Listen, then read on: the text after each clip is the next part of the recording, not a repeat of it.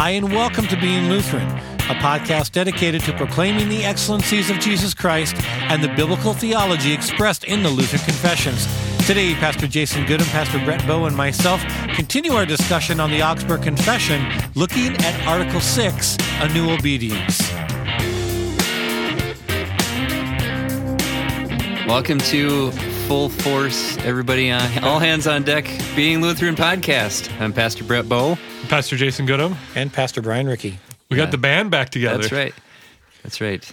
The boys are back in town. Oh, man. I was so insecure that you guys did such a great job without me. I demanded we record as soon as possible afterwards so I didn't get voted off the island. Like, as soon as you guys realize that you can do this without me, I'm done. No. You're the same. You're the reason we're together. This is all Well, my curriculum is. Yeah. Well, you're the one who approached me about getting some advice on how to make your podcast sound better, and I said, well, let me get involved. And have a world-class producer produce it is one way to make your podcast sound better. Yeah, that's right. Yes, amen to that. But I'm really thankful we had the conversation about vocation and biblical counseling, because especially now with a lot of depression and some of the things that are going on, I thought it was a valuable conversation. So. Yeah, awesome. I was thrilled to do it. In listening to it again with Brian, just thinking about how it was just fun to, like, I think you said something about I was glowing or whatever. You were. Like, you were excited to talk about it. It was like me and the Trinity. You were thrilled to talk more than 45 seconds on a podcast. I have a tendency to do that, but I'll try my best to talk more.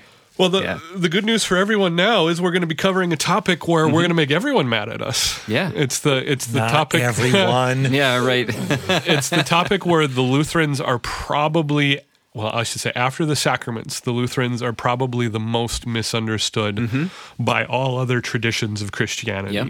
The relationship between justification and good works. And I think actually a lot of that, and I'm just going to say this, is because there are some Lutheran denominations that aren't teaching it correctly. Oh, shocked. Yeah. Right. Just saying. So Yeah, just using the word Lutheran doesn't... No. What you almost have to say what kind of Lutheran, you know? Yeah, well, we have in Lutheran tendencies, we have our antinomians who don't think the law matters and all good work should happen spontaneously without instruction. You have the radical Lutherans, or the heirs to the House of Ferde is what I call them, where they more or less teach that the law only accuses instead of the law always accuses. Right. And so that's also got antinomian strings to it, and you miss out on the role of good works there. Yep. The radical Lutherans tend to flaunt their brokenness rather than talk about sanctification. Yeah. And then you've got interaction with the Roman Catholics who say Lutherans don't believe in good works, and you've got our disagreements with the Calvinists and the Reformed, where I think we line up fairly well on the necessity of good works, but the Reformed, their first move is doing good works for the glory of God rather than vocation. Yeah.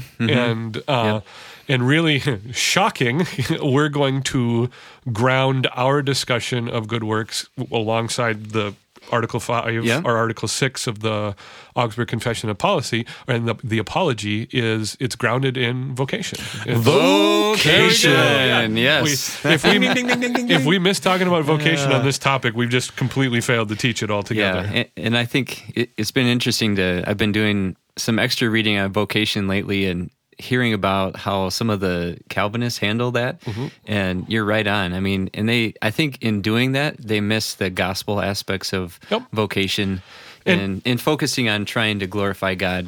And we anticipate your emails. Right. Well, and to that end, let's give credit where credit is due, just to cite where the disagreement is. Though it's the Westminster Confession or the Westminster Catechism, where the very first is what is the chief end of man, or whatever the question is to give glory to God in all things, and that's a paraphrase because I don't have it memorized, so I'm not a Presbyterian.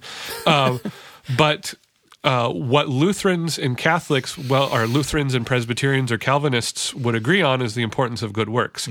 How we get there, and even glorifying God, God. But I would say that from my perspective as a Lutheran, the order for both of us is inverted.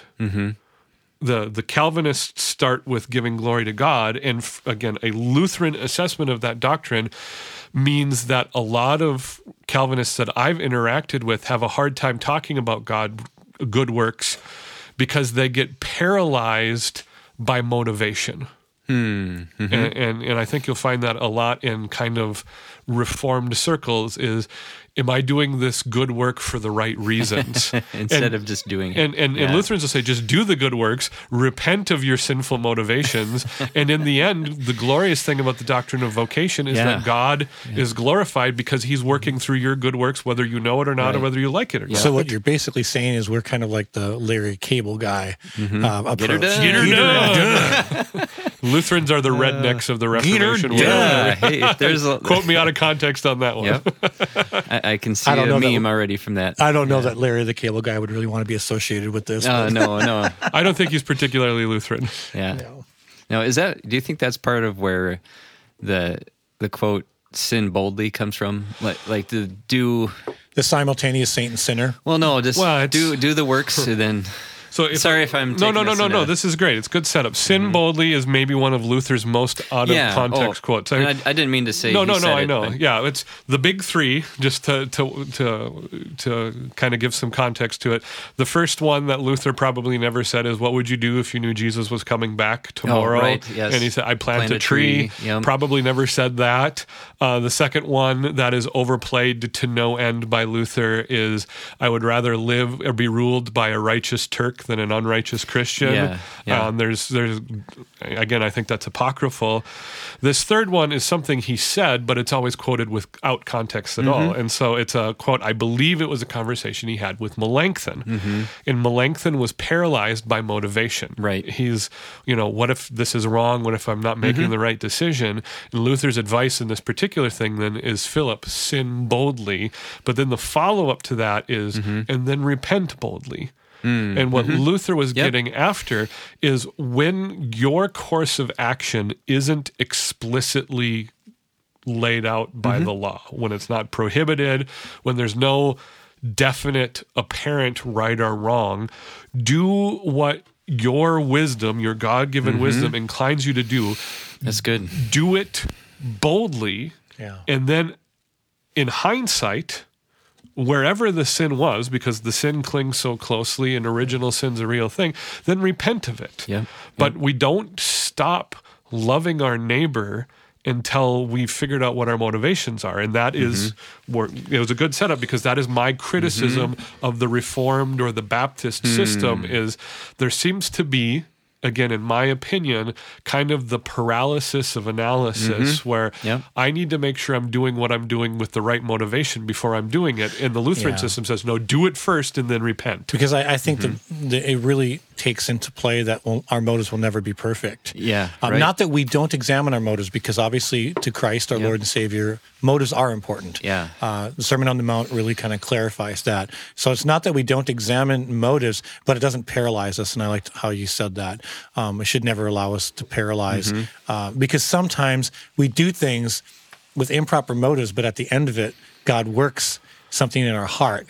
That's a miraculous thing. And there's a part of spiritual discipline, I believe, that's a part of that as well. Well, and that again is the doctrine of vocation summed up. We've talked about it time and time again. When we pray for our daily bread, God is working through both pagans and Christians to deliver your actual daily bread. Larva Dei. The mask of God. Yep, absolutely. And this is the thing. It's what we would really criticize a system that is obsessed with motivations is to say, when you know what to do and you don't do it for whatever reason, it's also sin. Those are sins of omission rather than sins of commission. And the encouragement here is not to measure our sin or let us paralyze it. We're going to be sinners.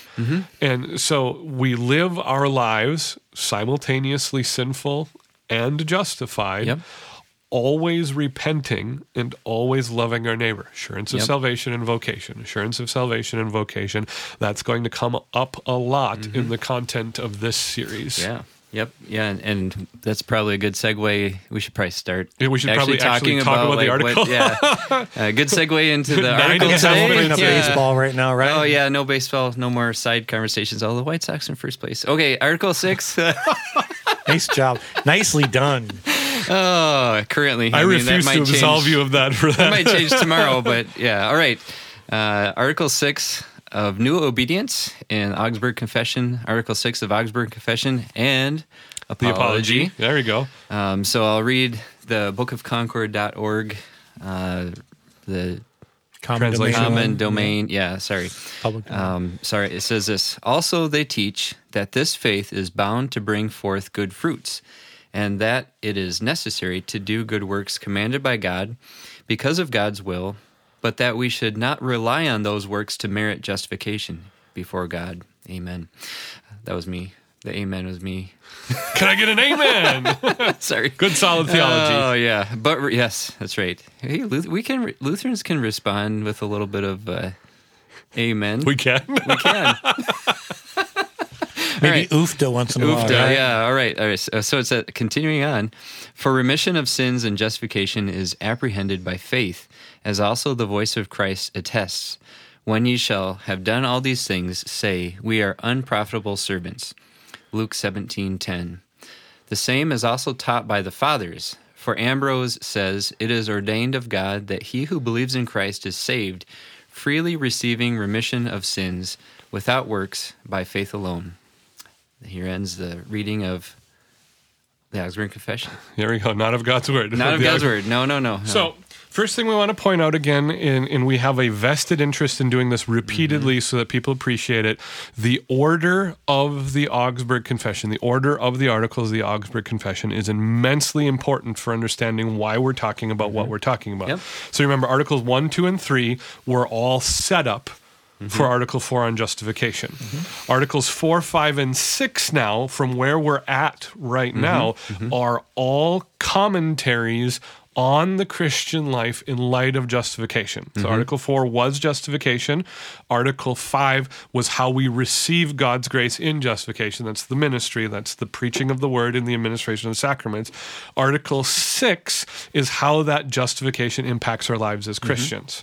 So from the get-go, what you read, Brett, is it's kind of laid out for us. Faith alone justifies, but faith is never alone. Yep. So good works have no part in the article on justification, but good works are never separate from our justification. And so the passage that we use to describe that is that Galatians 5 passage on the fruit of the Spirit. The fruit of the Spirit is love, joy, peace, patience, kindness, goodness, faithfulness, gentleness, and self-control, of which there is no law. How we tie that into this idea of sanctification or the role of good works in a believer is that as you are justified, when you are justified, you receive the gift of the Holy Spirit. The moment you receive the gift of the Holy Spirit is producing in you the fruit of the Spirit. Right. And that must frame the entire article. Yeah. Do you guys think that this is a similar conversation to, the mountain peaks of prophecy? How when you look back and you see prophecies that are both the first and second coming, kind of in the same mountain peak, so to speak. I wonder if that's a similar illustration to when people in our churches look at our lives and they see good works and somebody that's saved, and it's hard to differentiate where one starts and one stops. It's the reality that theologically, doctrinally speaking, they must be separated. When it comes to the real life application, they're never separated. Yeah. It's you see them connected, and that's the important of it. It's as soon as you go off the rails with justification, then you also lose sanctification almost immediately. So, we say it is necessary for us, even as Christians, to obey the law. Yep. We don't get a hall pass because we're Christians. And so the 10 Commandments still apply. As soon as you say that, if you've got a bad theology, you're either going to fall into the error that, well, then good works must justify us on some level, or you're going to miss out on how sanctification works out, or all of these things. We can say simultaneously, we are saved by grace through faith alone, through the work of Christ alone, and God still requires us as Christians to obey his law. His law never goes away until eternity. That's the way it works, because the law, again, one of the things that we realize about the law is it reveals to us the holy nature and character of God. God doesn't change. His law doesn't change. That's how it works itself out. Amen. Yeah, and this is kind of a continuation of preaching law and gospel, and what's the word I'm looking for? Just really asserting that the law should be, insisting that the law should be obeyed.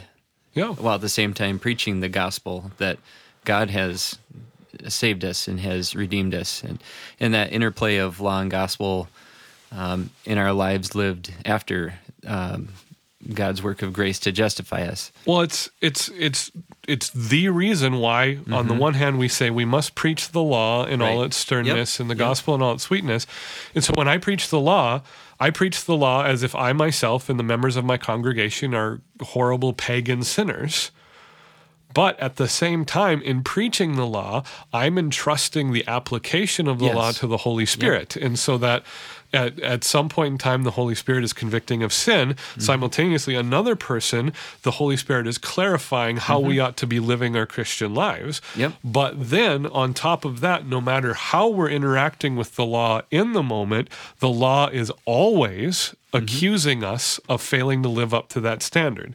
It's either accusing us of failing to live up to that standard as a pagan rebel, or it's accusing us of failing to live up to that standard because as a Christian we're simply not doing enough, because we're not doing enough. We're sinful. And it's because the entire life of a Christian is one of repentance. And so that we should be training ourselves catechetically that anytime we hear the law, our first move is not to put our hand over our eyes and scan the horizon for people who aren't obeying the law. Our first move is self-examination that leads to repentance. Yep, amen to that.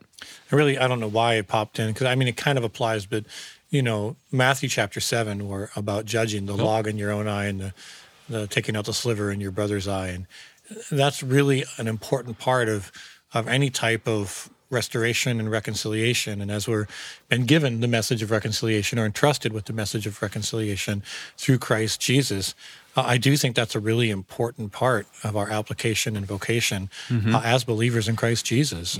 Well, and it's, it really brings out the reality of our sinful nature, because we love the law so far as all we're doing is applying the law to our neighbors' lives.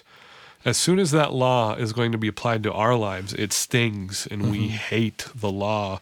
We hate what it shows us about ourselves. We hate it. We should legitimately hate how it stacks us up against other people. It should make us feel awful. I know we kind of love to point the finger, but we hate to look in the mirror. Yeah, exactly.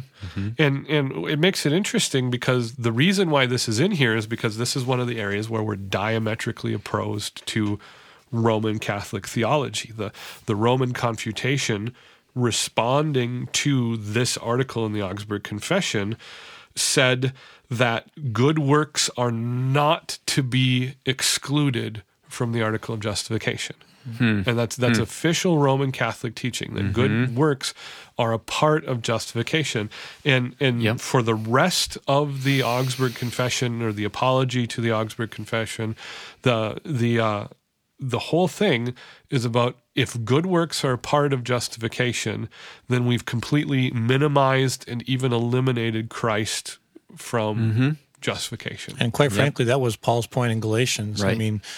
He was pretty frustrated when he wrote that letter, and wish they would go. Some of the language he uses about emasculation, so this is something we are to take seriously. And this is not something that the Catholics of that day struggled with. It's still today. Well, it's today, and And I don't want to, as interesting as it may seem and as violent as the conflict on this article was in Luther's time, I'm not particularly interested in fighting with Roman Catholics now or fighting with 500-year-old Roman Catholics. I mean, listen to this quote and then envision how many different churches in America right now this quote could be read and people would nod. So think about this. Okay, this is lifted directly from the Roman Confutation. And again, to be fair, the Romans themselves were pretty embarrassed by the Confutation. Now, the thing is, the Council of Trent came along 20 years later and more or less upheld everything that the Confutation said. They just said it better. But here's the quote. Faith and good works are gifts of God, whereby through God's mercy eternal life is given. Think about that quote in a vacuum.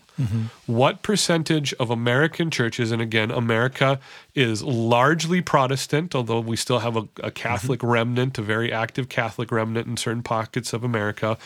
But what percentage of our churches as Americans could you say that quote and people would say that is a